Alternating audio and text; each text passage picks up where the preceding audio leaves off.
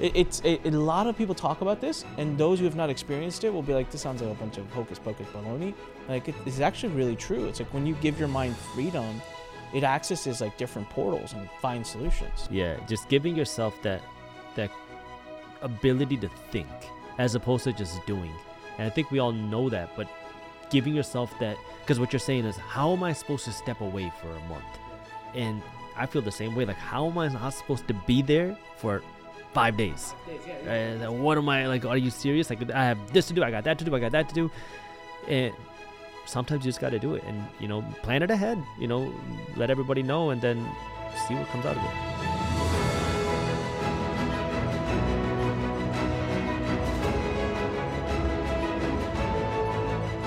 All right, so 2.5 million followers between all the different social media outlets, and just all around a really cool person working on some amazing things, in the middle of launching a media company, which got my attention because that's kind of what I'm doing too. So lots of fun things to talk about with the one and only from Minority Mindset, Mr. Jaspreet Singh. Thanks for being on set, my friend. Thank you for having me on, man. It's awesome to be here. Really cool office, and thank you for having me. Thank you. No one ever really wants to come to Gaithersburg, Maryland. So when Jaspreet messaged me, he's like, hey, I'm going to be in the area. I'm like, but you got to come into my set. We can actually do an in-person interview. We're going to talk about some really cool stuff today, which I actually don't know where we're going to take the conversation, but you've done some tremendous things. I've followed you on YouTube for a long time. You've interviewed some amazing people, built a massive following of 2.5 million-ish people now, right? Because 1.6 million, I think you said, on YouTube, 800,000 on Instagram. I just want to say, as someone who's doing social media and organic right now, like, hats off. Well, thank you, man. Hard. It is hard. So I was telling Jaspreet earlier before we started filming, I was like, hey, my short game is on point. Like, I'm so good at shorts. No one cares about my long form videos. What are you doing? So maybe we'll dissect some of that. But also just you're still very young. I feel like I can say that because, like, I'm kind of hitting 39 now. Well, I'm past 39. I'll be 40 this year. And you're still in your early 30s. So I feel like, I'm jealous, man. I want to go back to my early 30s. So all young, man. Huh? I know. It's just, I feel old now because I got a kid and, like, my life is, like, structured. It's a beautiful, beautiful chapter of life, right? Very beautiful chapter. You're 100% right. I completely agree. So, man, right before we got started, you dropped an interesting little bomb on us, and you're like, you got a law degree, but you never practiced. Tell me about that. So I grew up with very traditional parents from India, where in my house, as you know, I was given two options. I can either go out, study hard, and become a doctor, or I can be a failure. Those were the only two options that I had. And my parents were very, very strict on this, that, like, from the day I turned 1, they started telling everybody from America to India that Jaspreet is going to be a doctor. When I was in 8th grade. And you were born in America, I was born in America. Okay. When I was 12 years old in 8th grade, I was really struggling in my English class because at home we spoke Punjabi and, English wasn't my first language and I just wasn't good at it. So my parents got me a tutor. I'm 12 years old in 8th grade, but they didn't give me a tutor for the English class that I was struggling in. They got me a tutor to get me ready for the medical college admission test, the MCAT, which is the test you take in college to get into medical school. And so here I am, 12 years old. The tutor comes to the door and he was like, okay, let's get this kid into medical school. And he looks at me, he's like, him? And so that's how strict my parents were when it came to... You were Doogie Howser. At least the tutor probably taught that, right? It was I didn't think anything of it because, I wanted to become successful. I wanted to take care of my parents. And so I thought, you go to school, you get good grades, you'll be able to make money and take care of your parents. And I thought, it was like directly linearly correlated. The harder you work in school, the better grades you get, the more successful financially you'll become. That was kind of the way I was raised. I knew nothing about money. Like, I didn't know what investing was.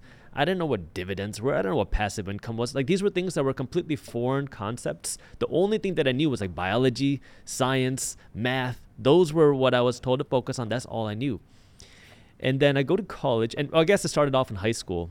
Now, just real quick, are you an only child? I have a younger brother. You have a younger brother. Okay. And in high school, I started working at weddings, Indian weddings. We were just talking about that. And that's what kind of gave me the first, like, entrepreneurial bug, because I started making a little bit of money. I was working at weddings. I was working with DJs, doing a bunch of things, having a lot of fun, but making a little bit of money. And I was like, wait, I don't need a degree to make money. And it just didn't make sense. I thought maybe I was doing something illegal, but it's like $50 isn't going to make anyone that upset, right? So I was just like, just doing whatever, having fun.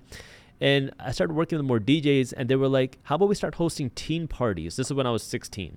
And I said, okay, let's do it. Like, I got nothing to lose. So I did this all in secret. My parents didn't know that I was doing this, but I started hosting these teen parties at local Indian restaurants because they needed marketing and exposure. So they would give us the venue for free, and I didn't think anything of it at the time. It was just like normal. And so I started doing these little teen parties, making a little, like the first party we made $2 for me and $2 for the DJ. So that was the profit. So it was just awesome. fun, right? Yeah. We were just having a good time. Yeah. And then I go to college. I'm like, all right, time for me to get serious and become a doctor. I didn't know people go to college to party or drink. Like, I had no idea. My parents didn't go to university here and stuff. Where'd you go to school? I went to the University of Michigan. Okay. So I go to college. That's a big party school too, I think. And I didn't know anything about, like, I didn't even visit the school before I got there. I applied to one college. Like, Okay. I was so, like, unfamiliar with the process. Like, I applied to one school. I got into the one school that I applied to. It was like a Wednesday, and I told my mom that I'm leaving. She was in the kitchen. My dad's at work. She's like, where are you going? I said, college. She's like, when are you coming back? I said, I don't know. that was like, no one knew what the process Wow. was. So I went to college, and I brought a sleeping bag, a microwave, and a couple other things. I didn't even have a towel with me. Like, I didn't know what to do. Wow. And I get there, and everybody is partying, drinking. And I was like, what the heck? Where am I? Yeah. And how are you spending all this money on things that cost, like, alcohol is expensive? Yeah. Now, I never drank. I don't drink. I wasn't into partying, although I hosted some of the parties. But I was like, this is an opportunity for me because I don't party. I don't drink, but I need something to do on Friday nights. Yeah. So that was when I started going to, like, all the local clubs, venues, bars, restaurants, knocking on the doors. Literally, I was 17 years old when I went to college. And I was like, can I host a party here? And in the beginning, it was really hard because they were like, yeah, you can. It's just a $10,000 like room rental fee. Yeah. I was like, $10,000? Like, that seemed like such a large amount of money back then, where it was like, who the heck has $10,000? Even today, I mean, it's still, Yeah, and it's when an early commitment. It's a lot of money. Yeah. Especially when you're 17 in college, it's like, it's such an insane amount of money. And I was like, I can't do that. And I kept going. I don't know why. I just did. And I ended up at this one club that was like, yeah, you could do a party here. We won't charge you anything. Just give us 50% of the revenue that you bring in, like from the cover charge. I said, okay. And so now I'm in business, and now I needed a DJ. So I made the same deal with my DJ. I said, look, you take 50% of whatever I generate, and I won't have to pay you anything. So now the club is taking 50%, the DJ is going to take 25, and I'm left with 25, but I don't have to spend any money doing it. And now I got into the party promoting business at 17, and that slowly started to grow. And it went from like one-off parties to then having a contract with the largest club on campus for our college night party every week, to also hosting our own monthly events, to hosting like concerts, shows. Like, we were, making good money in college. But the problem was, I hated what I was doing because I did it just for the money. And this is like that time where I learned I was making money because I wanted to kind of chase money. Yeah. But I hated it because I didn't like promoting alcohol. I didn't like the scene. I didn't like the industry. I was dealing with a lot of shady people and a lot of dirty things. Like, the entertainment industry is very shady, very dirty, and it's like physically taxing. Like, there was a lot of fights that, like, physical fights that you had to break up, and it was just not something that I wanted to be around. But I knew that I wanted to do something different, and that was when I started to realize I didn't want to be a doctor. So towards the end of my college career, How many years into? So this is like your first 4 years. my first 4 years in college, Yeah. I took my MCAT, the test to get into college, between year 2 and year 3. Okay. And that was around the time where I started investing in real estate. So I didn't talk about this, but I had some cash saved up. I took my MCAT on August 22nd, and on August 23rd, the next day, I closed on my first rental property. Wow. And this was like 2011, I believe. So we're talking about right after the 2008 crash. Yeah. I'm in Metro Detroit, where property values are hit very hard. I mean, we had like it was the worst. the worst, Yeah, it was the like absolute worst. Like, we had property selling for, the property that I bought, it had sold for over $150,000, went into foreclosure. The banks couldn't sell it. They listed it on the market for $8,400. It was a 1,000 square foot condo, 1 bedroom, 1 bath. It was listed for $8,400. I made an offer for $4,000. We ultimately came to a deal at $8,000. I had them down at $7,000, but then somebody else made an offer, and so they were like, created a little bidding war. So I offered $8,000, and so I bought the condo for $8,000. again, I had no idea what I'm doing. Like I don't know what real estate investing was. I started reading books, and that's where I started learning about this real estate investing stuff. Like I didn't know any real estate investors. I had no experience with this, so I just bought it, and then I was like, I'll figure it out. And so I did. It was there's a lot of people that talk about the magic and amazing parts of real estate investing and passive income. It was none of that when I first got started. It was like just a complete like headache trying to find a good contractor. How do you find a property manager? What is a property manager? How do you get licensed with the city? How do you find an attorney? How do you not overpay? Like it was a big mess, but I learned a lot. Yeah. And this is where I was like, I want to do something different. Medicine isn't for me. So before graduating college, I told my parents that I'm not going to be a doctor. And my parents like couldn't believe it. Like my mom like literally almost had a heart attack. It took her like a year and a half to actually believe that her son wasn't going to be a doctor. Now, do you have a lot of doctors in your family? Like cousins and just like close family friends? Like is it a trend in your family? Not that many. Like my uncle is a doctor. But like medical doctors, not like that. My dad is a veterinarian. Okay. But no one else is really a doctor. Got it. So did you ever end up taking the MCATs? Because I took the MCAT. Okay. And did you ever, sorry, you did say you took the MCATs. I meant, did you ever end up applying to med school? I didn't apply to medical school. Okay. So it was between the MCATs and like the applications having to go out. You were like, I'm not doing this anymore. But that was when my parents were like, you have to get some sort of professional degree if you want to maintain any pride in the family. So it was like, well, what does that mean? They were like, you have to go and become an attorney at the very least. I was like, okay, well, I can be an attorney, but and I'm starting to research law school, and I was like, oh, I can do law school part-time, which means I can do my business full-time. And so that was the big allure for me. And I liked the idea of learning the law because every aspect of business involves law at some point. Yeah. And I didn't know that, but I kind of read about it. So I was like, I can get some business application here. I couldn't get into business school because I was really bad in economics. Like I almost failed my economics class. I kept falling asleep in the class. So like that wasn't an option. So I got into law school. It took me 4 years to graduate law school. So typically it takes 3. It took me an extra year because I did the last year and a half part-time. And while I was in law school, I was working on my own businesses full-time. And so first it was like real estate. So I was doing real estate investing. I had built up some properties, and then I started real estate wholesaling. And then I did, I wanted something scalable. So that was when I got on the internet and I started a sock company. I created my own water resistant sock. I launched that. I thought you said stock. Socks, I was like, did I really hear him say the sock? thing you wear on your feet. Okay, wow, okay. So I got into that textile business, which I never expected. But for me, I learned by doing. I'm kind of like, I just do it and then I figure it out after. Yeah. And so I started doing socks, and my goal was to license the technology because I found a way to like incorporate this waterproof technology with the yarn that you use for socks to make the socks water resistant. And the business itself was doing very well, especially like when you're 21, 22 years old. Yeah. And I was working to get a patent, applied for a patent. We're selling now direct to consumer online, and it was going very well. And my goal wasn't to build a sock company, but my goal was to show proof of concept by selling these socks online. That way then I can go to the big brands and say, hey, look, people love these socks. You got to use this technology. Problem was the patent didn't get approved. And so now I was kind of at a crossroads. But I also, and I just did a lot of random things, but I also started making videos and talking on the internet because I got screwed over. I got scammed when I was starting the sock company. And I was so frustrated because I had been scammed or screwed over in so many different instances. Like when I first started the event planning company, the first party that I did, we got screwed over by the club owner.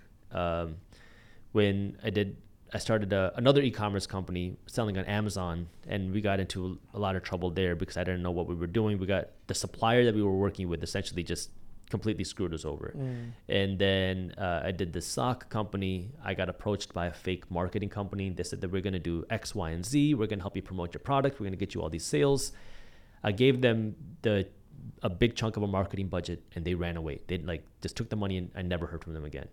And I was so frustrated now because I was like, I don't have a lot of guidance on this entrepreneurship space. I didn't have a lot of support. I didn't have people telling me what to do. I didn't have like that sort of like support. And so I don't know anyone to talk to. So I just started making like content on the internet about like how to launch a business without getting screwed over. I didn't really think anything of it. I did it off my cell phone and I just started making videos in front of a white wall, just kind of as a hobby.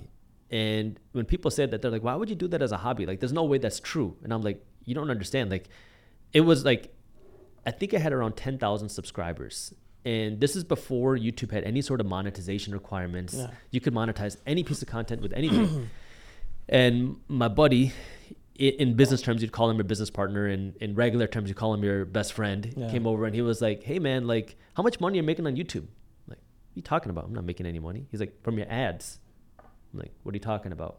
He's like, let me look at it. So he goes into the back end of my YouTube. He's like, dude, you never even turned on the monetization on your channel. I was like, I don't even know you could do that. He clicks one button and now start making a little bit of money from YouTube. But that was how it started. And when my patent got denied, I was at right around 100,000 subscribers on YouTube. And so I was kind of at this like crossroads. Was it the same channel? The Minority Mindset channel. So is that how you launched it? That's how I launched it. It was just like my videos in front of a white wall. What was the thought process behind the name? It's a cool name. So the thought process was, if you want to do anything big or different, you can't do what everybody else does. Yep. And you have to think differently. It has nothing to do with the way you look or your ethnicity or your skin color. It's that mindset. And so I think back to like when I was throwing these parties, everybody was going to the parties. I started hosting the parties.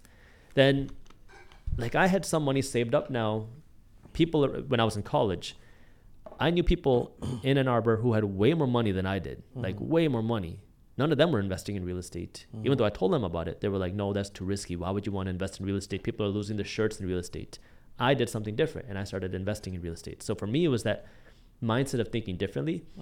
And then if you want to start a business, if you want to succeed and do something completely different, you have to think differently. So that was the whole history behind the name Minority Mindset, not really kind of thinking that it would go anywhere, but somehow by, I was very fortunate and I put a lot of work into it. And then, I was able to see the channel grow to 100,000 subscribers, which was like unbelievable. Like how in the world, like I remember when I started the channel, I was like, I think big, but I thought so small about myself when it came to YouTube. I was like, there's no way that 100,000 people would want to watch this type of education voluntarily. So let me ask you a question. 100,000, right? And it sounds to me like, and correct me if I'm wrong, but it sounds to me like you started the channel just because you had things you wanted to say, experiences you had. And it doesn't sound to me like you even had enough knowledge to even do this, but it doesn't sound to me like you were keyword researching, that you were like hacking videos and other people's videos to see like what would get views. You genuinely just showed up and said, here's what I want to talk about today because I think it's important to me, so I'll share it. And what ended up happening was because it was important to you, it ended up being important to other people. But it doesn't seem like, because a lot of people there's a lot of stuff out there about building YouTube channels and, and I'll be honest with you. So when I'm doing the long form, I think I've been a little too self-involved in like trying to see what's working, this and that. The shorts, I genuinely just talk. Like my shorts are random. I mean, I got shorts about how I spent 25 grand on my toilets, and like the thought process about, there's some of my more viral ones, but there's like, okay, why did I spend that much money on toilets? And I have found that to be interesting in the sense of maybe the key is that there is no key. And it's just like showing up. Like, was that how you approached it? Like when you first started? Yeah. I never really looked into like, the reason why I know that now is because I've gotten a lot of those questions. What are the best keywords? What are the best thumbnails or description? And I never cared about any of that. Like I didn't even, a little bit more, but my number one focus is the content. Like keywords, I don't even know what keywords we use. Like in terms of like the tags or whatever, I don't know what we use. Titles are important, but it's like the 80-20 rule. 80% is what, I would even say the 90-10. Like 90% is the bulk of the content. If you have a crappy title but good content, the video will go much further than if you have a good title but crappy content. Yeah. So for me, the number one focus is the value that I put in the video. And everything else is just kind of secondary, and that's kind of the icing on the cake. And so when I was starting, my number one focus was just like, what do I wish somebody would have told me? And what was interesting was I made a video. I released it on, I forget when it was, but I think it was 2016 I released this video. It went nowhere. And what I used to do back then was, because I used to get like very few views, I used to hit the refresh button 100 times. Each video had 100 views. So I used to do that. And then I released this video, I think it was 2016, probably got like 120 views. 100 of them are me. A year and some change goes by, and I'm putting out videos multiple times a week, every week. Like I haven't missed a single video date. And a year and so, I think it was a year and a half later, 18 months. And that video that I released 18 months ago started to go viral. And that was the video 18 months after that video went out. And that was the video that took my channel from like, it took me 18 months of solid work to get from 0 to 30,000 subscribers. Then it took me 60 days to go from 30,000 to 100,000 subscribers. And it was all because of a video that I released 18 months prior. So it's the YouTube gods are watching what you're doing, and they're looking at the effort you put in. I've always said this. I feel like social media, just so for a minute, I forget about YouTube or whatever. I feel like social media is like dating, right? It's like you can take out a girl on a most epic first date. I mean, you can plan every minute of it, and it's just the epic environment, helicopters and flowers, and at the end of that date, you get down on one knee and you're like, "Will you marry me?" And she's gonna be like, "What the, dude? It's one date, it's one video." Like, and I feel like that's how people treat a lot of organic mechanisms like YouTube. It's like, I made this amazing video, I put my heart and soul into it. Like, will you marry me? Like, will you send me all your viewership now? And it's like, I need you to show up consistently, and I need to know who you really are, and that you're going to give to this relationship as much as I would give to it. And I've always, and people find that, people laugh at it, but it's like, that's actually how I've seen, most recent example. So one of my best friends does a lot of Twitter. So I'm like, and then I will say Elon buying Twitter got my attention. So I'm like, what's this Twitter? I don't tweet at all. Like I kind of started looking around. And I was like, oh, I get it. I see what Twitter's for. Like, you got to find your circle. Like, you got to find, like, that community, right? So as you and I talked about, like, the newsletter community, I'm really into, like, building a media company, into the newsletter. So I found that market. So I have 13,000 followers on Twitter, and I make a post. And I'm not even joking. So thank God Elon added the how many people see your post. So that's a public number. I put my first post. I got 89 people to see it. I'm like, this is embarrassing. I'm like, I'm over here on YouTube posting shorts getting 50 to 100,000 views, and I'm over here on Twitter getting 89. I can't do this, right? But then in my head, I'm like, wait a minute. Like, do I want this to be, because how did I get the 13,000 followers? It's over years of just randomness. Like, they're not committed. I've not been nurturing the platform or them. And so it's only been about 3 weeks, and I've been consistent every day posting multiple tweets and just, and now my average tweet's getting 300-400 views. And I mean, is it earth-shattering? No, but that's 5-6x the results by just consistency for a few weeks. Imagine if I can do that for like 3-4 months or for a year. So one question I have for you is, most people just don't have the discipline. 0 to 30,000, you said it took 18 months, right? And just one more I'll give to everybody. By the way, I want to backtrack because there's so many parts of our story that overlap. I don't think we've ever had a chance to discuss because it's hilarious. As you're telling your story, I'm laughing. But TikTok. So I started TikTok it was almost a year ago. It took me 11 months to get from 0 to 100,000 followers. It was painful, right? While I'm watching others just skyrocketing, it took me 2 weeks to go from 100 to 150,000. Wow. And it'll take me, I'll probably in another 2 weeks, I'll be at 200,000. So I will have gone from 100 to 200,000 in about 6 to 8 weeks, wow. Maybe even less. And where the first 100,000 took 11 months. Yeah. And so I'm on the other side of it now seeing like, okay, so you want to do the organic thing, like you got to play the long game and you got to show up consistently, but it is so freaking hard, man. So that first year and a half, what made you said, so how many times were you posting? I was, in the first year and a half, I think I was posting 3 times a week.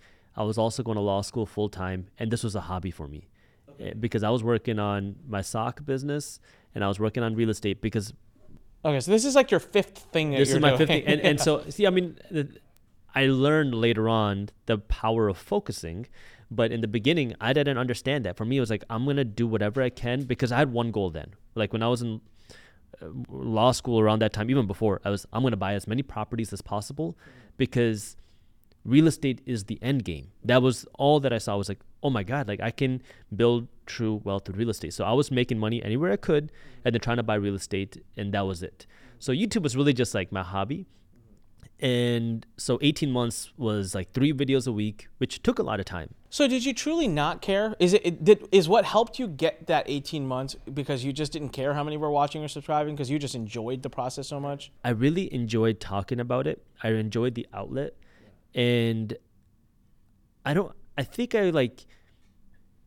know what it was that really drew me to it. Like I still kind of think back and I wonder what it was because I never wanted people to know who I was, which is kind of strange. And that was one of the reasons why I did it under the alias Minority Mindset as opposed to Jaspreet Singh. Like it wasn't until 2022 that I changed the logo from to my face. And now we're starting to kind of put more of Jaspreet Singh into it as opposed to Minority Mindset because I wanted Minority Mindset to be like a place where people can find that community as opposed to a place where you can find Jaspreet Singh. But what I learned, let me tell you another funny thing about that because I always had it with the entrepreneurial mind where I was like, if I'm going to do this and I want to grow it, I don't want to build a brand around me. That's not scalable. That's not sellable. That's nothing. Like if anything, I want to build a network like CNBC. And so I used to try to bring other people onto the Minority Mindset YouTube channel, and it failed every single time. And so I would bring on other people. They would make videos. They're very smart people. And I did this on multiple occasions. And what I learned was that people wanted to watch me. And that was really kind of heartwarming, but also kind of like ground shattering to me where it's like, wait, why the heck do people want to watch me? Like I have over 1 million subscribers and you still want to watch me? Like it's almost like, it feels amazing, but it's also hard to like really believe that. It's like, why? Like that's crazy. Like it's really amazing to feel that. And that's where I was like, okay, now I have to either make a decision. Do I want to continue promoting me or what is it that I want to do? And now I'm kind of realizing the power of a personal brand, and there's a lot of like value in that, which is why now I'm doing more for Jaspreet Singh. But in the beginning, it wasn't that. Well, look at even this podcast that you're on. It used to be called The Fighting Entrepreneur. Jan of this year, 2023, it changed to Onyx Singhal Show because for me, I was like, you know what? I can build, and I think this was also largely based off of a conversation I had with Grant Cardone a few years ago that opened my eyes because I asked Grant, he started Cardone Capital, and he's become, that's led him to going straight to a billionaire status. He did that in like 3 or 4 years, right? And say that to him and he'll laugh because, well, what about the 20 years, 30 years before that that's set up for that? So my question to him was, hey, you went bananas on social media. You went insane. Like you're everywhere. You were posting, you were podcasting, you were interviewing, you were chopping little, I actually remember I spoke at GrowthCon. One of the things that fascinated me was behind the stage in the back area, there was an entire lineup of people. There was a team, and all they were doing was social media posting. They were live, taking the footage, boom, boom, boom, editing it, posting it. Okay, taking the snippet, posting that. Okay, making an image with a quote that was just said and posting it. It was just bombarding social media, and I remember being fascinated, and I remember thinking, God, I never want to ever be that social. Like, holy crap, like it's Truman Show. Like, it's like, what the hell? So I remember finally I did ask him, because then I saw him do Cardone Capital. I'm like, was this always part of your strategy? Like, did you do all of what you did on social media? And he said, all I know is that if you build a big enough personal brand, you can sell anything. If you build the trust, you build the faith. So he's like, yeah, at some point along the way, raising money became my thing I wanted to do. And I kind of changed my perspective because I used to be limited. I think personal brand means it's just all about you. But now I'm seeing, hey, I can use my personal brand, have that be this big asset, which I retain for life. It doesn't have to be sellable. But they're using that personal brand, I can build this company, this company, this company, and then each of those can have its own equity value. And so now this becomes something I was hiding and shying away from, to now it becomes like my number one thing that I'm like. It's like a wheel with spokes with you in the center, and now you can kind of spin off anything that you want. Exactly. And that was a big lesson for me.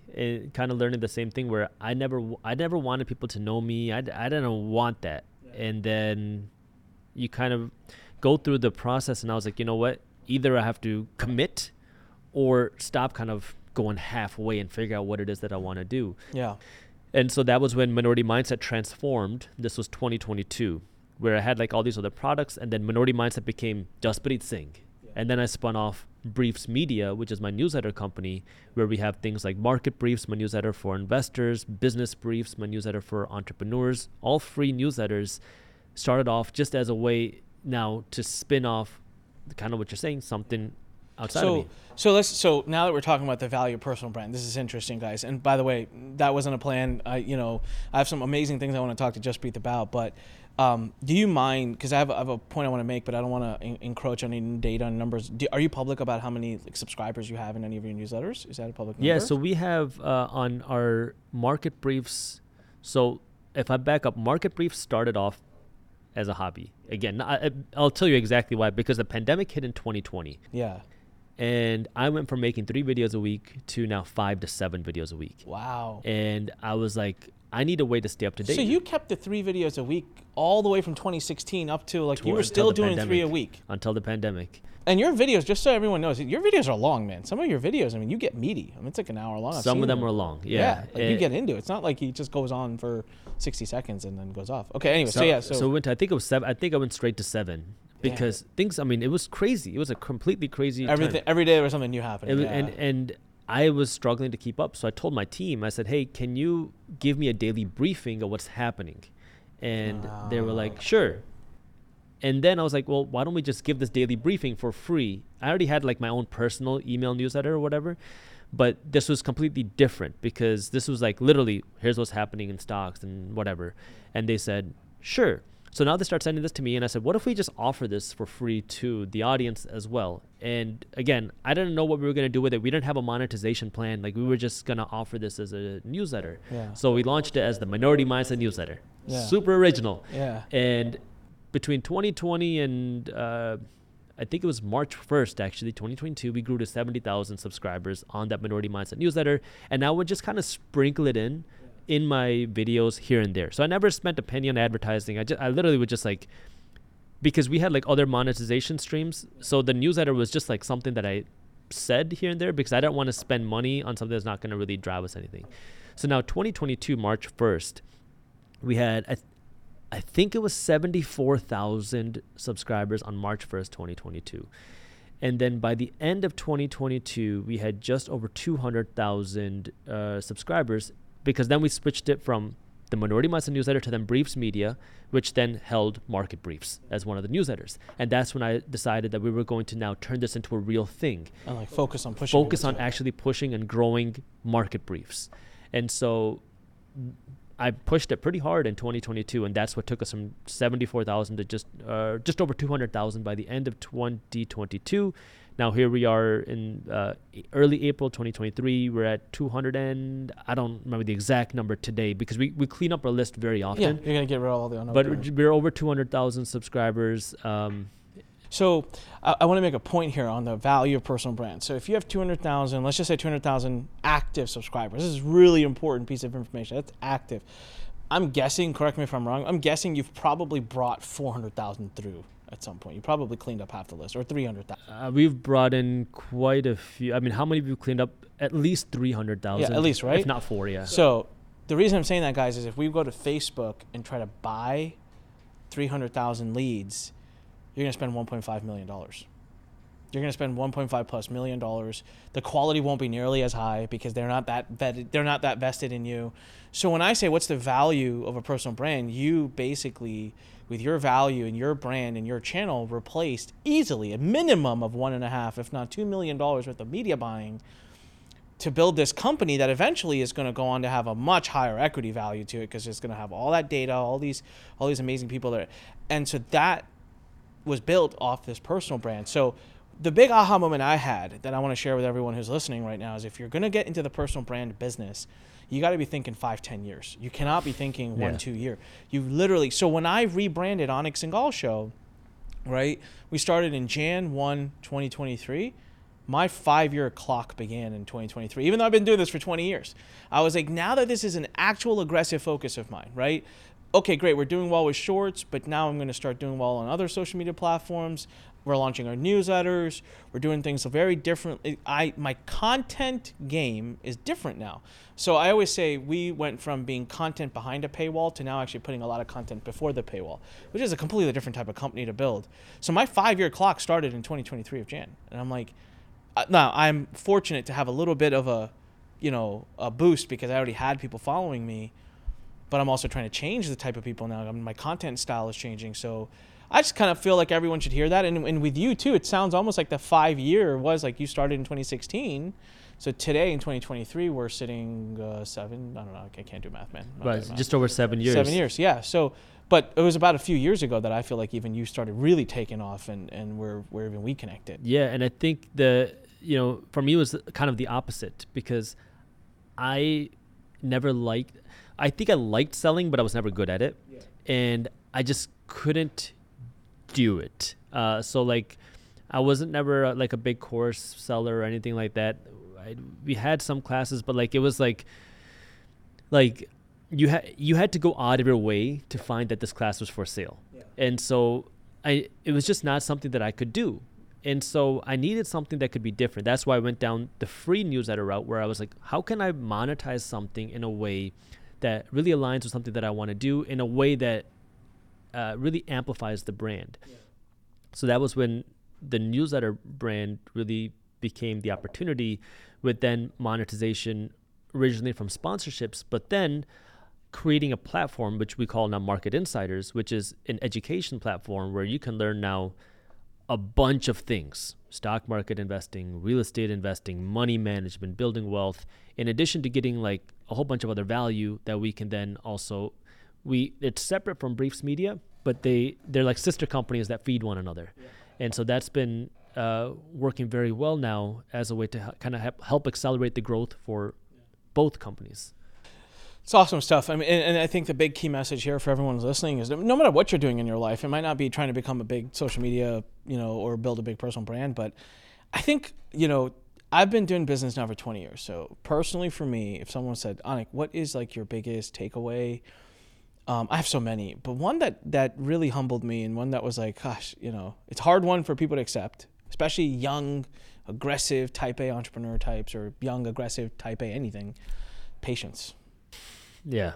It's like, you know what? I gave this advice to one of our mastermind members of BO, Board of Expert Masterminds recently, where I said, they're trying to scale and they're doing a lot of things. And I ended up saying these words came out of my mouth, and I felt it was like one of those moments of wisdom where I was like, if you want to scale, you need to slow down. And they looked at me and they're like, what the hell did you just say? I'm like, whoa, what did I just say? I'm like, but no, I believe that.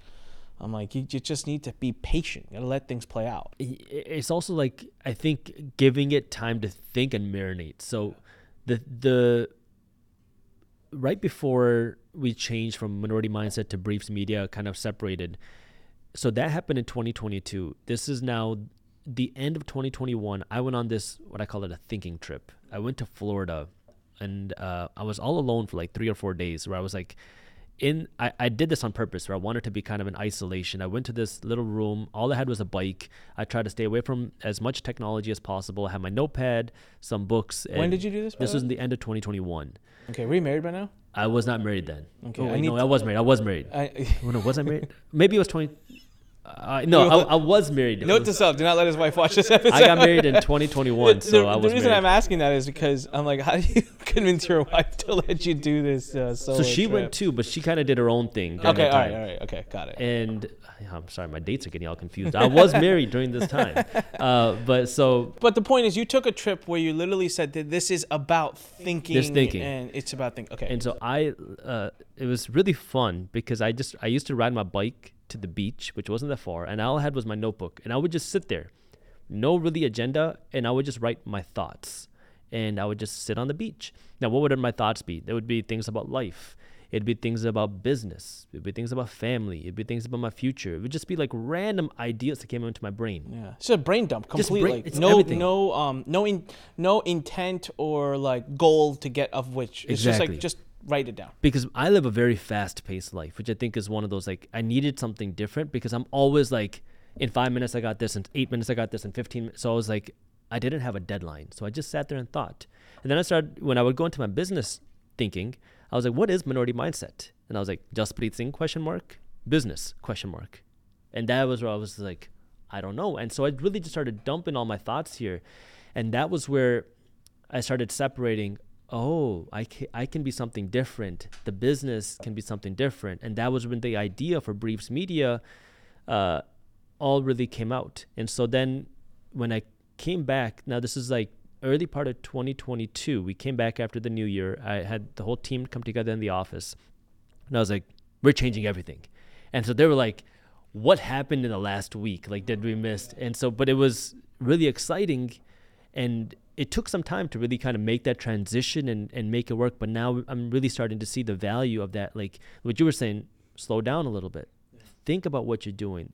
Is there a better way to do it? Let it marinate and kind of just take a little break. And I found that to be very valuable in that moment. Listen, I did something. God, man, there are so many parts of there's just so much overlap. Jaspreet, like I'm forgetting a lot of it now because we keep moving forward. But this one, my life coach, I had one. So pandemic hits, business took off.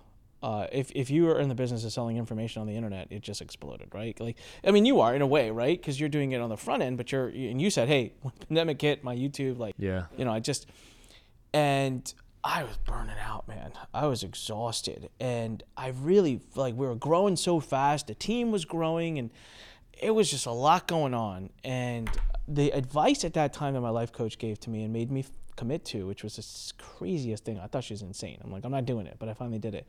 She said, take a month off. So are you out of your mind? Like, if I take a month off, everything's going to fall apart. She goes, great, let's let it fall apart. She's like, either you're right or you're wrong. In both cases, you win. I'm like, I don't know what you define winning as, but my entire business falling apart is not winning to me. She's like, well, how much longer can you keep it going the way you're going with your health and with everything that's going on? I said, my wife and I at that time were starting to get real serious about having a kid and everything. And I'm like, oh my God, I can't, So she's like, if it's going to fall apart, let's rip that Band-Aid. Let's let it fall apart. Let's figure out where the weak spots are. Take a month off. So we planned it. I was like, all right. So I announced it. I think it was September or October. I can't remember which month of 2020. And I just disappeared for a month.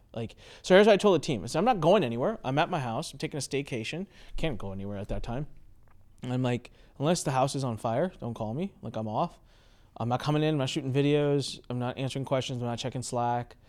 And during that month, I literally did nothing. I would go drive my car around, or I went to the shooting range and learned how to shoot a gun, because I was just like, all right, cool, something fun to do, something new to try.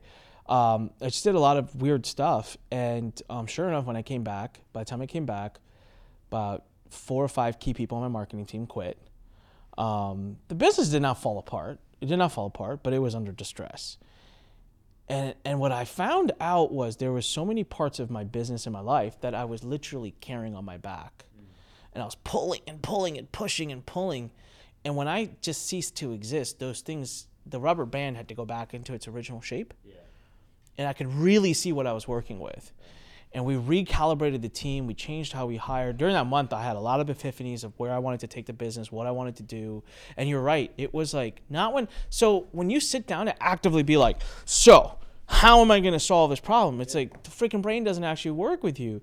But when I was like, here I am, pointing a gun at a target, I'm about to pull the trigger, and I'm like, oh my God, that's how I solved that problem. And it's a lot of people talk about this, and those who have not experienced it will be like, this sounds like a bunch of hocus pocus baloney.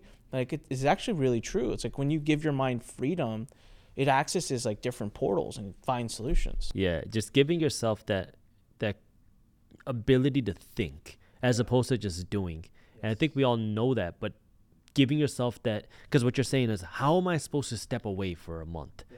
And I feel the same way. How am I not supposed to be there for 5 days? 5 days, yeah, even 5 days. What am I, are you serious? I have this to do, I got that to do, I got that to do. And sometimes you just got to do it and, plan it ahead, let everybody know, and then see what comes out of it. So when you walked in today, you met an entrepreneur that's here visiting the Learn Center. So I'm working on a project with him. Now, he's a very successful entrepreneur. He's done a couple $100 million in sales over his career. He's sold companies, and I've done similar numbers. I've done some amazing things, and we have a project we're working on together. The project's supposed to launch next month. It's supposed to launch in 5 weeks. And it's just not, it's a push, it's a pull. It's not got any flow. We're not going downstream whatsoever. We're going upstream. We've got all kinds of challenges against us. The old Onic, the Onic from the old Onic, like the 2 years ago Onic, like, right? Like literally like the guy, like 24 Onic months 1.0. ago. By then he's already Onic 6.0, right? Like, but still 2 years ago, it's go, whatever, stop it. We're not changing the goals. We're not changing the dates. We're going to make it happen. We're going to fight extra hard. We're going to work extra hard, extra long hours. And so he flew in because we were going to do a bunch of talks. We were going to do a bunch of work over the next 2 days with the intention of fixing and getting the momentum to meet the original timeline and launch this project. We're in a meeting literally half an hour before you come in the door, right? And about 15 minutes into the meeting, both he and I look at each other and we're like, hey, let's cancel it. Cancel what we're doing next month. Let's just push it back. And I was like, all right, but how much? He's like, whatever it takes. And I'm literally in my own head looking at this conversation and I'm like, holy shit, this is maturity. Like, this is two entrepreneurs who are very successful, who have scaled businesses, that have come to learn one thing. We're not quitting, but it's okay. In the grand scheme of our entire lives, a 3-month pushback on a project to give us sigh of relief, give us time to marinate. So now, all of a sudden, this next 2 days he's here with us isn't about let's film the ads, let's get this out, it's actually about us connecting, talking, and saying, hey, what didn't work, what is working, how do we do this correctly, what's the plan? Let's sit down and really think, give ourselves a room to think about this. And what I've come to figure out is, man, we don't do that in our earlier years. And I know so many entrepreneurs, or so many people, forget entrepreneurs, if you're at work trying to get the next promotion, you're trying to get your medical school degree or your law degree, although I think most people right now that are trying to get their medical degree, if they listen to this podcast, they've quit medical school because I talk about that all the time. But it's whatever you're trying to do, just like take a deep breath, just slow down a little bit, and believe it or not, you'll speed up. Yeah, and it happens in weird ways, because I'll tell you a story. The first time we did like a team trip together, I was a keynote speaker in Austin, and I decided to bring the whole team out there. And I was like, everyone's been working for a while. Let's give them kind of like a nice retreat out. So it was like, I don't know, 3 or 4 days out in Austin, and, got all flights there, hotels, and free food and everything. It was just like a good time with everyone. And what was interesting, because my wife was there too, and the spouses were there, she was like, this is at a point where I was not with the team. I was busy doing some other stuff. She was like, I saw the craziest and weirdest thing ever. I was like, what? She's like, everybody was in the hot tub talking about work, coming up with ideas for work. And I was like, really? She was like, I've never seen that before, because most people think of work as something you don't want to do. But then when you give an opportunity here for the team to now just have fun and give them that ability to bond with each other, everyone now starts to, because when you're in an entrepreneurial company, everybody's got to be very devoted, as it is. But then when you give them that kind of that same space, all of a sudden people just start talking about ideas in a non-formal way, and you never know what's going to come out of that. And now you're having fun in the hot tub talking business. Yeah, I know. It's crazy. Giving that space to, for me, it's been one of my biggest things, and it's really hard to do even right now. But this morning, that conversation was so. I literally, the minute it happened, felt like 1,000-pound dumbbell was lifted off my chest. And even coming into this interview, I was like I could just, I don't have this, because in the end, that proverbial gun that was on my head, I'm holding it. Yeah. It's like, if you have a gun to your head and it feels like you're the one holding it, just take it off. Just put it down. And it's such a, it's a crazy concept, but for pretty much most things that we do now, the way we're running it is so funny, because I'll talk to my team members, and there's a project I really want to get on Monday, but that means they're gonna have to work over the weekend, and I just turn over and I'm like, it ain't worth it, dude. We'll do it on Wednesday. It's just now there are a few times where it's hey, we really need to, there's a reason, let's do it. But 9 times out of 10, I have found the things that I applied urgency to don't actually need it. It actually, what it really needed was just take a step back and think about it. All right, I want to change our line of, we talked a lot about professional business career.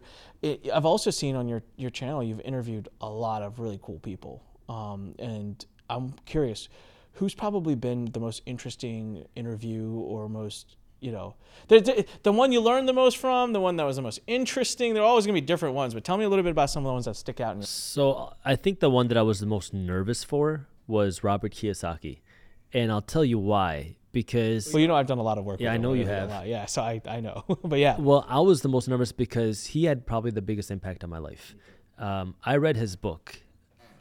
That was the first time I ever voluntarily read a book cover to cover. Rich Dad, Poor Dad. Like, I hated reading. I couldn't even read. Can I tell you a funny story? Yeah. I used to skip school in high school. Like junior year, I started skipping school. I would skip certain grades, certain periods and go. I read Rich Dad, Poor Dad while I was skipping class. I used to go to the library. I used to go to Barnes & Nobles. Or back then, Borders. Borders was a bookstore. Yeah. I used to go to Borders and read Rich Dad, Poor Dad. It took me a week to read it, but I would read it like an hour or two a day while skipping school. So like that was the first book I ever voluntarily read, and I skipped school to go read it. That was funny. Yeah, well, I never skipped school to read. I was too scared to do that. But I started reading on a flight to India because I was so, and this is before like you had the individual TVs on the seats, right? So you would be very bored. So I started reading, and I was like, holy moly, what is this money thing? So that book really was like my inspiration into like this whole new world of financial education, which I was never exposed to before. So I was very nervous to meet him because like of that big impact that he had. And, he has a very interesting personality, very strong opinions. So it was, cool to meet. Did you ever get like anyone to kind of warm you up? No, I had no idea. All right. So I've become very good friends with a lot of the leadership and a lot of the people at the company. I met Robert Kiyosaki for the first time in Vegas. Okay, so we were he wrote the foreword to my first book, and so I wanted to get a little interview with him to see if they could support my book, and so he was in Vegas. I don't remember fully. I think he was there for like a gun and hunting convention because he's like a very big enthusiast, and he just So like we're gonna meet in a hotel. It was a suite. We're gonna meet there. We're gonna film real quick, and as I enter the hotel, I'm already like this, man. At this point, I've already met Shah Rukh Khan. I have hung out with Shah Rukh. I've hung out with some of the biggest stars in the world, but they didn't impact me the way he did, right? And so I'm like meeting a childhood hero, and I'm in the elevator going up, and one of his team members, I don't remember, they turn around, they're like, don't say too much, keep kind of head down, like we'll tell you what to do, when to do, da-da-da. He's not in a great mood today. And I was like, what does that mean? And they're like, oh, you don't know or you've not been briefed? I'm like, no. And they're like, it's all right, it's too late now, let's go in the interview. I'm like, what? And they're like, oh, by the way, he's here for a gun and hunting convention. And I'm like, did he leave the guns at home? Because how are they coming in the interview with them? It went on to become one of the most influential partnerships and friendships I've had in my business. I mean, but as you say, I'll tell you this thing about Robert. So he has really strong opinions, which a lot of people disagree with or whatever. But he actually lives them. So he's not like one of those people like out there feeding stuff to the market. But like he actually he invests the way he says. Like he does things with his own money the way he says. So I respected that about him. Anyone else that stick out other than Robert? I think I learned a lot from every interview that I've done. Have you ever interviewed Dave Ramsey? I haven't connected with Dave Ramsey.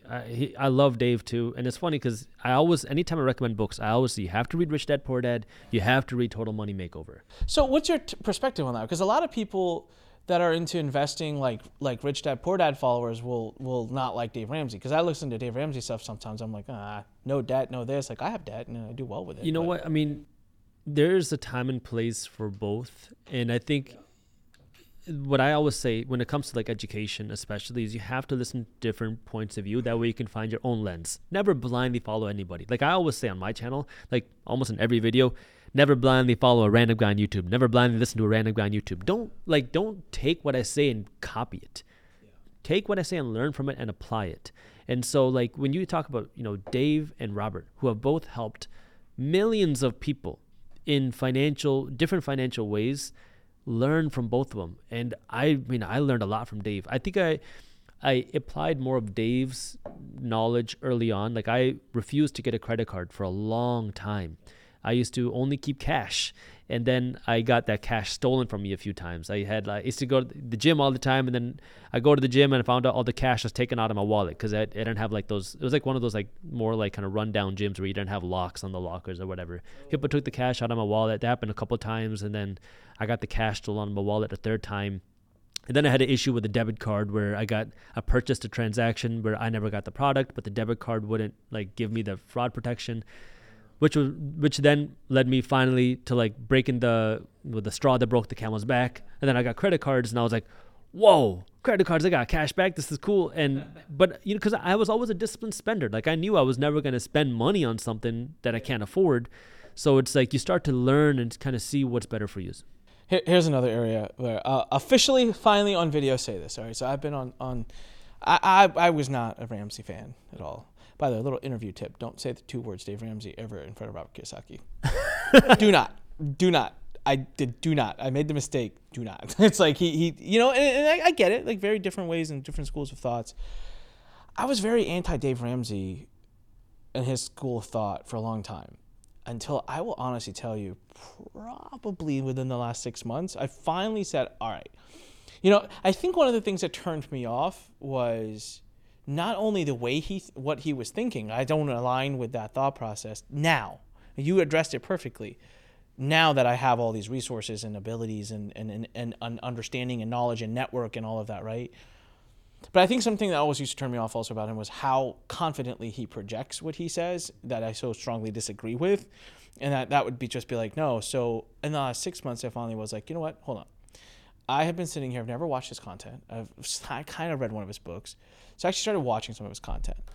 And I came out of it and I was like, I hate to say this, but for someone who's just starting, you got to follow this stuff. Like, you got to follow the thing. Now, once you have the money and you have the success and all, like, I can see how you could pivot a little bit away. You could take, you know what you said, learn from a few of the people and create your own strategy. But that's interesting. Any other ones? Any other really powerful interviews or people you've met? So I not even interviews, people you've met maybe in your career. I've met some. So I always like to like what I just said, try to talk to people with differing points of view. So like in the cryptocurrency space, I met with Michael Saylor, who's huge on Bitcoin. Like he's like, Bitcoin's going to take over the world. And then I've also interviewed a guy named Peter Schiff, who is the complete opposite. Bitcoin's going to zero.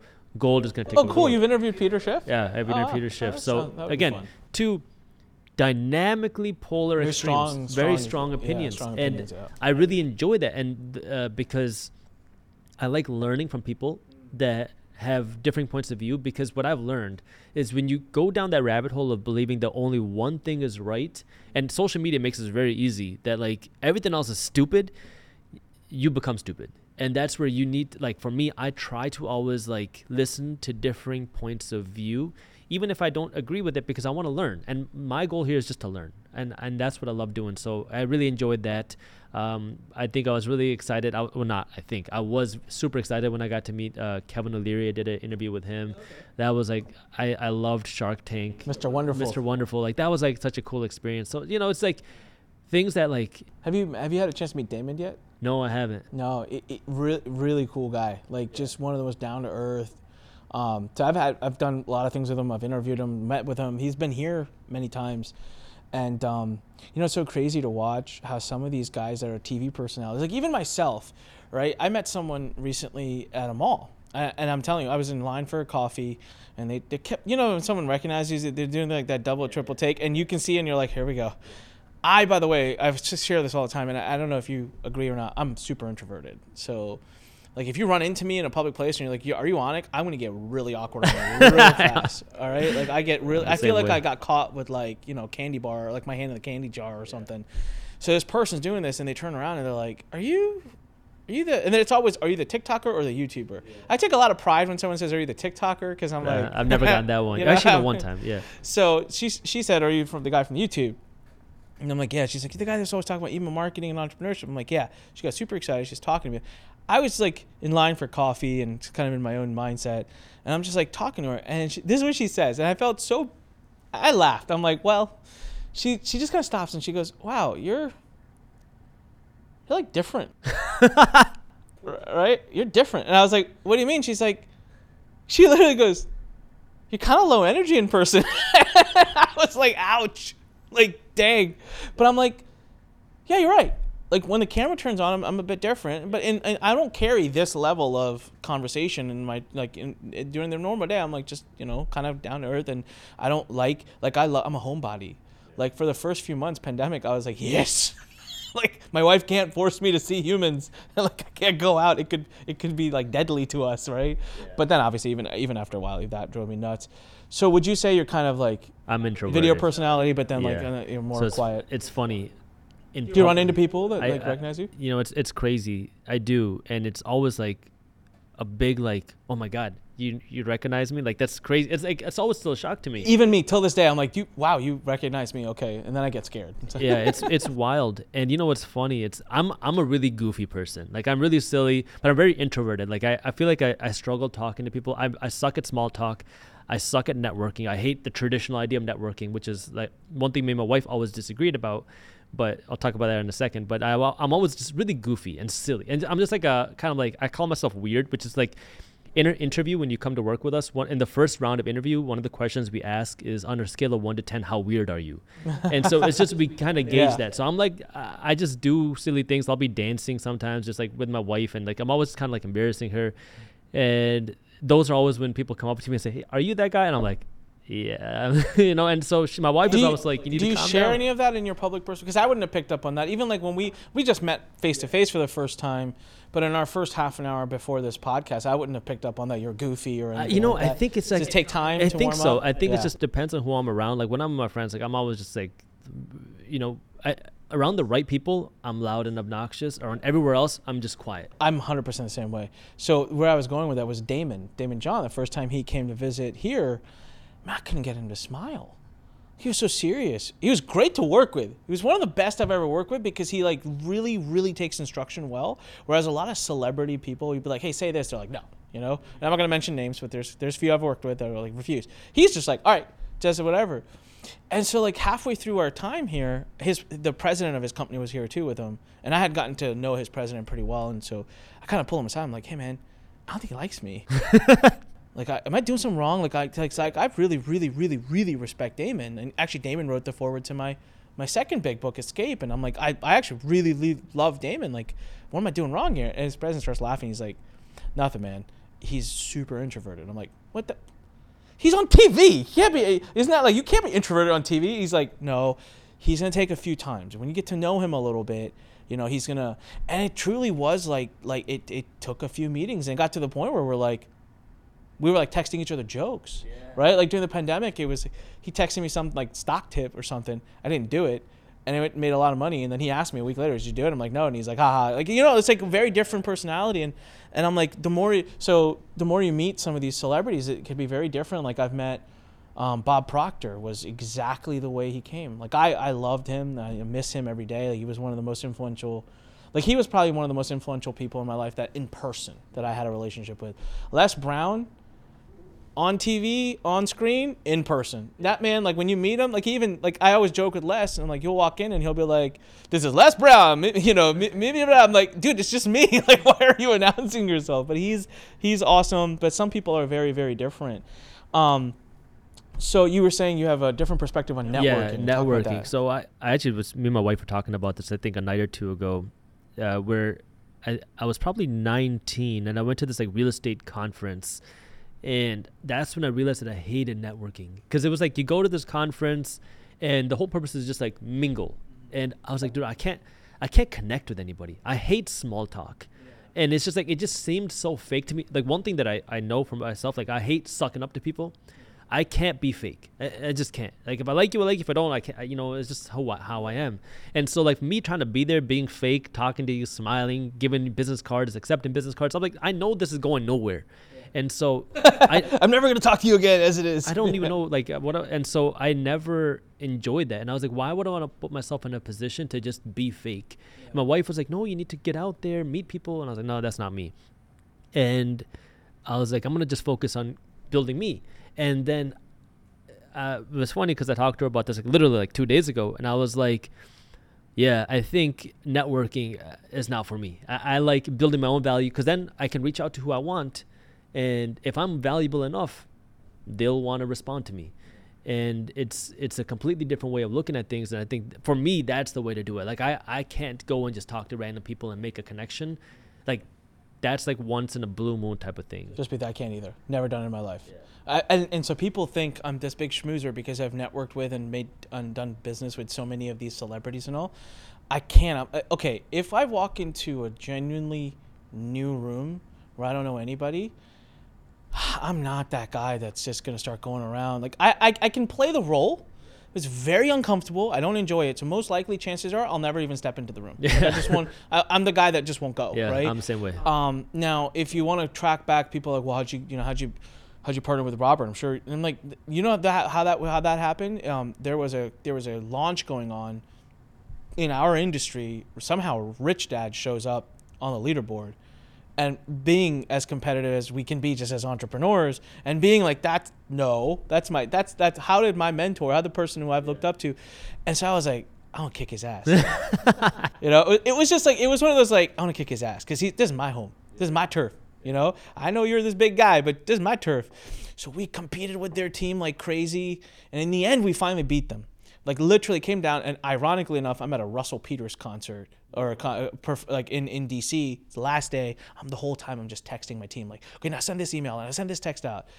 And we beat him at the end. And the way we became friends with his team was, so the next day, I'm like, all right, how do we, like, should I reach out to the main person, ask them to introduce me to them? How do I strategize meeting them?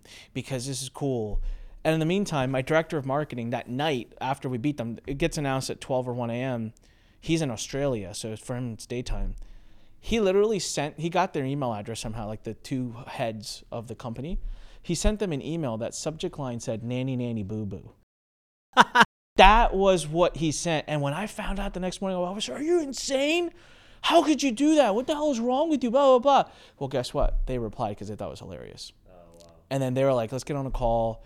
Because I started yelling at him, and he's like, are you done yet? And I'm like, yeah. He's like, you free today at 2 o'clock? I'm like, why? He's like, because you have a call with them. I'm like, son of a, you know? And so next thing I knew, 2 weeks out, they invited me to come visit. I flew out, met with them. That wasn't some strategic, you know, shake hands at. Bob Proctor I became really good friends with because I met his son at an event because I sat down to eat, and I was eating with the only other person at the event I knew, Sonia. And Sonia was like, hey, Anik, this is Brian Proctor. And I'm looking at him, and I'm like, any relation to Bob? And he's like, yeah, it's my dad. I'm like, oh, shit. After which, by the way, I never asked him for anything. He was a really nice guy, so we became friends. Started hanging out at the event, and next thing I know, 2 weeks later, he calls me and says, you want to meet my dad? I'm like, I'd freaking love to. So it's not been this like strategic. It's honestly been genuine. Just show up, right? Just be who you are. And but I mean, I do think the people I know in my life have been important. Like even you showing up here, I don't think this is an active networking. We've been chatting back and forth for a year, saying like, hey, let's get you on the podcast or whatever. And you're like, I'm in the area, like. Yeah, I think I texted you on Saturday. I was like, hey, I'm here for the wedding. Are you available on Monday? Because I'm heading back on Monday, so. No, and so people would be like, oh, this is strategic networking. It really isn't. We just, you know, respect one another, followed one another for a while, and just said, hey, are you around? And I think it all just started, for me, it's always just provide value. Because I was like in one of your programs, and you were talking about how you were trying to get on YouTube. Yes. And I just sent you an email. Not really know what to expect, to say, hey man, I have this YouTube channel. I would love to just provide whatever value I can. If you want to hop on a call, nothing. I don't have any service to sell you. Just wanted to provide some value. And you were like, sure. And we became friends. And that's how I met a lot of people. So I probably played it a little cooler because I knew of you and I knew your channel already. So when you reached out, when you reached out, I was like, holy shit. Like, you know, so let me tell you, so this gives us a pivot. I'm going to ask you we're going to get a little deep now. We're going to get into a little personal, but not like personal. So here's an interesting story. So one of my who I consider like my little brother, and so he went through a rough patch in his life. He's one of, if not the smartest people I know. All right, the guy can do everything and anything. He's brilliant, and so he lives in India, and so he was going through a rough patch. So he actually came here to the U.S. and stayed in one of we have a condo that we weren't using, and him and his wife came and they stayed there, and he would work with me every day, come to office with me. He was just trying to get like his reset, right? Like, so he wanted to be around me a little bit more. And a couple of months he actually lived in my house with me. And in that and like that time he was telling me like, he was like, I want to be able to be online and have a following like you do, and I want to be able to make videos and stuff like that, but I have an accent and no one's going to ever follow me. And I just looked at him and I'm like, what the hell are you talking about, right? And it just didn't make sense to me. He's like, yeah. He's like, well, you've got, you're basically, you basically look white. Like, I mean, you speak like that. You have this American accent. Like, nobody cares, and yada yada yada. And so I'm looking at him. I'm like, you're so wrong. I'm like, that has nothing to do with any of it. And so we're gonna pivot and talk about this because I am so oblivious to racism. I mean, honest to God, I'm not saying it doesn't exist at all. And I'm wondering if it's happened to me, but growing in this area, I think I happen to be in like one specific area that's very cocktail of all these like different, we have every ethnicity, religion here. I went through elementary school, middle school, high school, and like, I haven't really faced much. And so as if obviously the recent decade, it's been being highlighted a lot. People ask me and I'm like, I'm sure it's happening. Maybe I'm just like completely like turned it off. Like I'm not focusing on it. So I'm trying to tell him this. So I'm like, dude, you need to just focus on good content, good this, like you're brilliant, you're a genius, da, da, da, da. And he's using like my look and talk and everything. And I knew your channel. And I pulled up your channel and I showed it to him and I said, this guy, right? He doesn't look like us. He's a Sardarji, he's got his turban and he's got his beard. Look at him. He's succeeding like crazy on YouTube. Why are you sitting here telling me that it's like my look and accent or whatever? And he lives in Chandigarh, right? So like he's like, that meant something to him. And so he eventually ended up pivoting and using it to his advantage because he went after the India market. Now he's killing it. He's like one of the biggest influencers and he's doing great stuff. But I've always wondered and wanted to ask you if I ever got a chance, like has racism or has been like the fact that you keep your turban and your beard, has that been a challenge in your life as you've grown your business?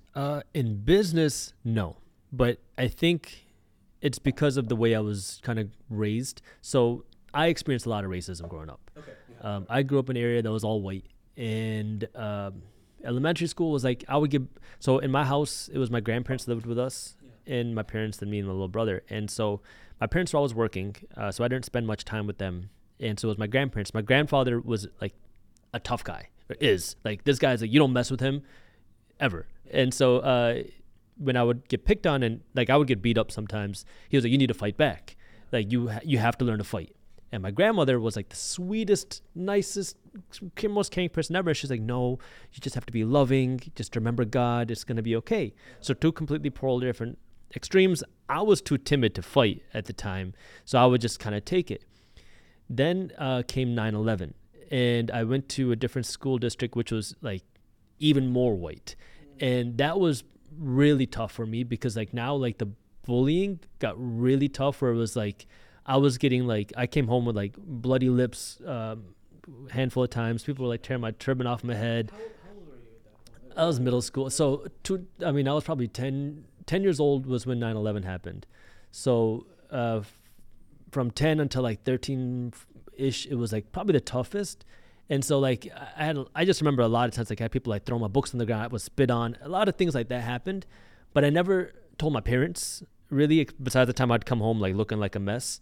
But like my parents also didn't understand the system, so like no one ever told their teacher or the principal. Like that wasn't a thing. Like I just had to learn to either deal with it or learn to fight back. That was it.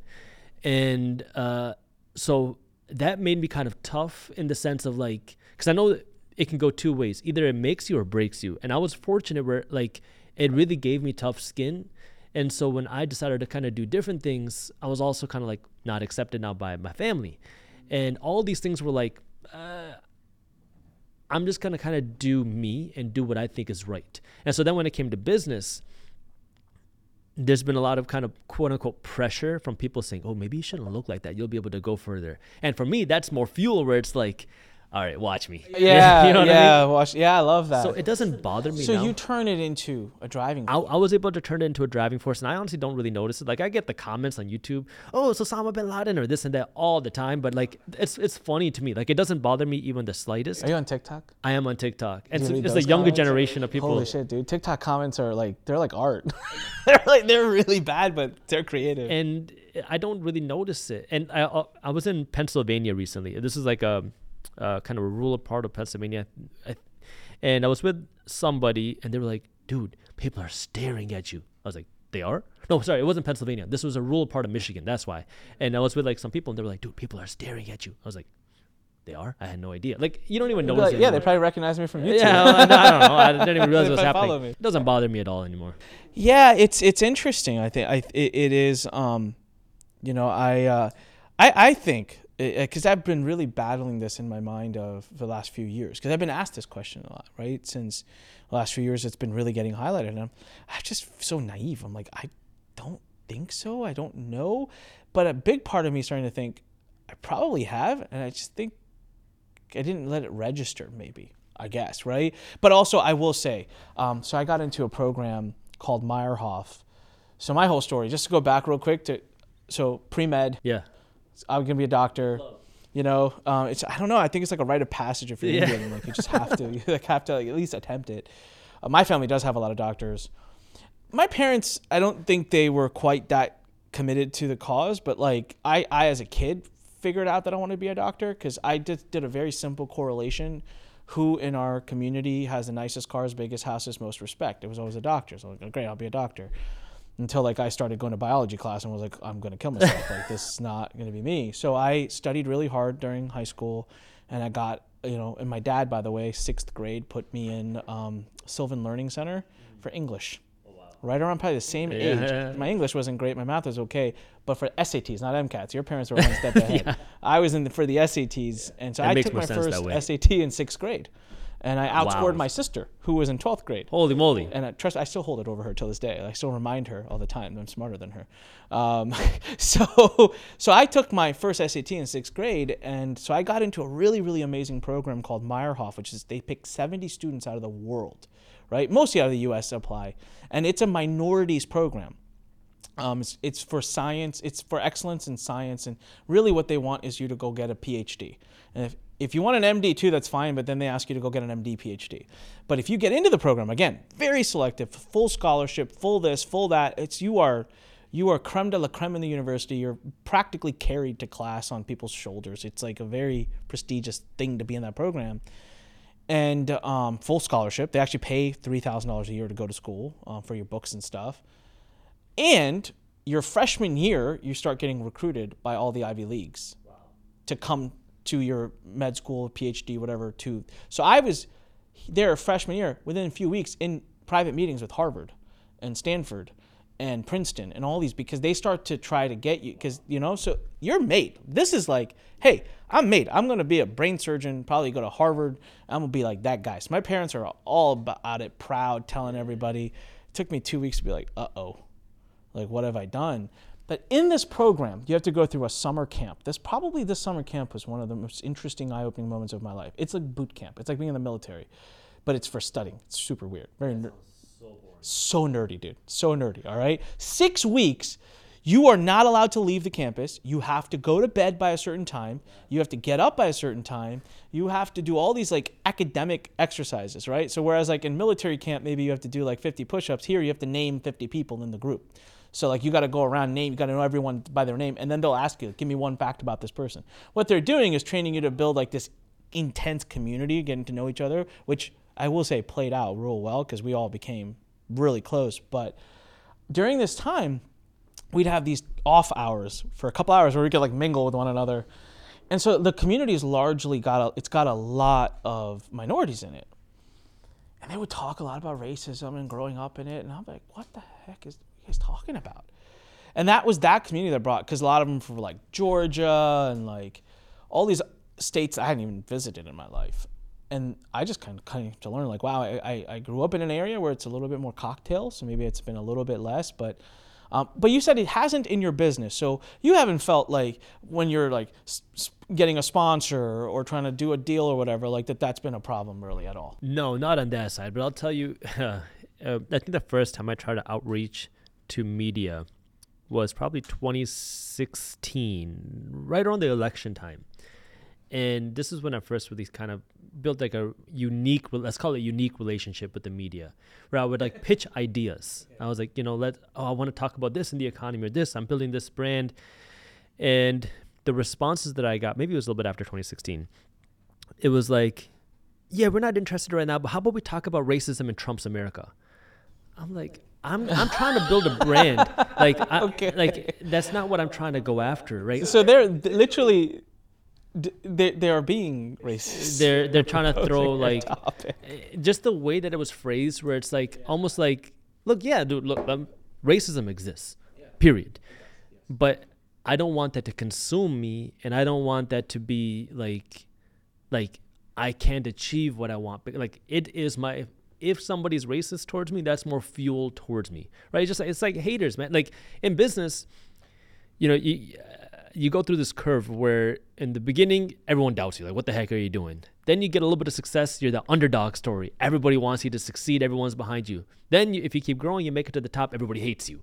Everybody wants to bring you down.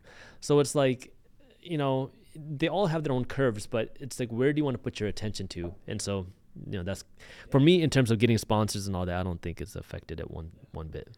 And even if it has, you probably just keep rolling past keep it growing, and go man. find the ones that it doesn't affect and You get there. You got to focus on you. I love that though. Turn it into fuel, and it doesn't and it doesn't just go to racism.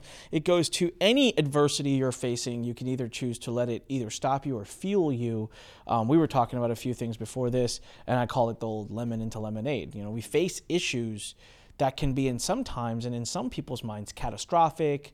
That can be Armageddon-ish, where it's like the end of things, and I'm like, I just don't see it that way. Because I refuse to go out that way. So I'm like, I'm going to figure out how to spin this thing and turn it into my power, which for you was like, oh, so I can't get big with looking like this? Well, watch me, right? Watch me. And that's like, it's every morning you've got a bigger cause you're fighting for. Powerful stuff, man. It's seriously, it's been fun and awesome watching you grow. And having just kind of seen where you're taking things and now how you're kind of going and there's so many synergies just between, like I talked about, even from when we started studying English for professional exams to almost becoming a doctor to now, like you're going into the media business with the newsletters. That's exactly what we're doing here at Learn. And it's just refreshing to see that a lot of, we entrepreneurs who've been around it for a long time kind of go through the same loop, and we kind of learn the same lessons and we arrive at the same places.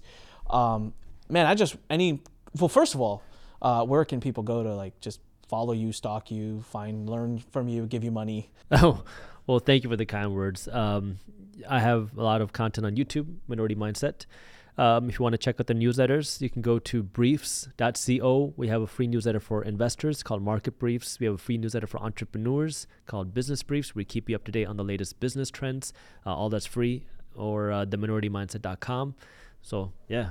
Yeah, love. I would highly recommend everybody follow him on YouTube. It's fun to watch. Your content is really, really good. It's captivating. It's fun to watch. And just even as a marketer, if you're watching, just watch what he does. Like today, it was funny because he walked into my office and I had his videos up on my screen and I was like, dude, I'm not stalking you. I was literally telling one of my team members about you. But then I noticed real quick, I'm like, something I don't do in my videos, you pin the first comment with a link. And I'm like, damn it. We don't do any of that. That's brilliant. Jimmy, we got to do that. We got to like pin the first comment with the URL and then pin it. I'm like, I have 500,000 followers almost. And I've like never thought to do that. So it's fun to just, and it's not something he told me. Actually, you mentioned it in passing. And as you said, I looked over, I'm like, son of a gun. Like that's something I got to do. So you can learn a lot by following. Closing words, something to share with our audience, just, something that's on your mind or any thoughts you have or. The world is in your hands. Go out and get it. It doesn't matter where you come from, what you look like. You can achieve anything that you want if you're willing to put in the work, if you have the discipline, and if you're willing to learn, and if you're willing to fail. If you have these 4 things, nothing can stop you. Don't let anybody, it doesn't matter who they are, go out, make those happen because we only live once. Dang, powerful words, man. It was awesome. Thank you, Jaspreet, all the way from Detroit here in our Learn Center. Thanks for being here. Thanks for this awesome episode. Guys, you know what to do. Hit subscribe, hit like, leave a comment. If you're listening to us on the audio channels, make sure you subscribe. Leave us a great review. The Onyx Singhala Show, come on. Let's get it into every door we possibly can. Love you guys, and as I always say, when life pushes you, stand straight, smile, and push it the heck back. We'll see you on the next one. Love you. Bye.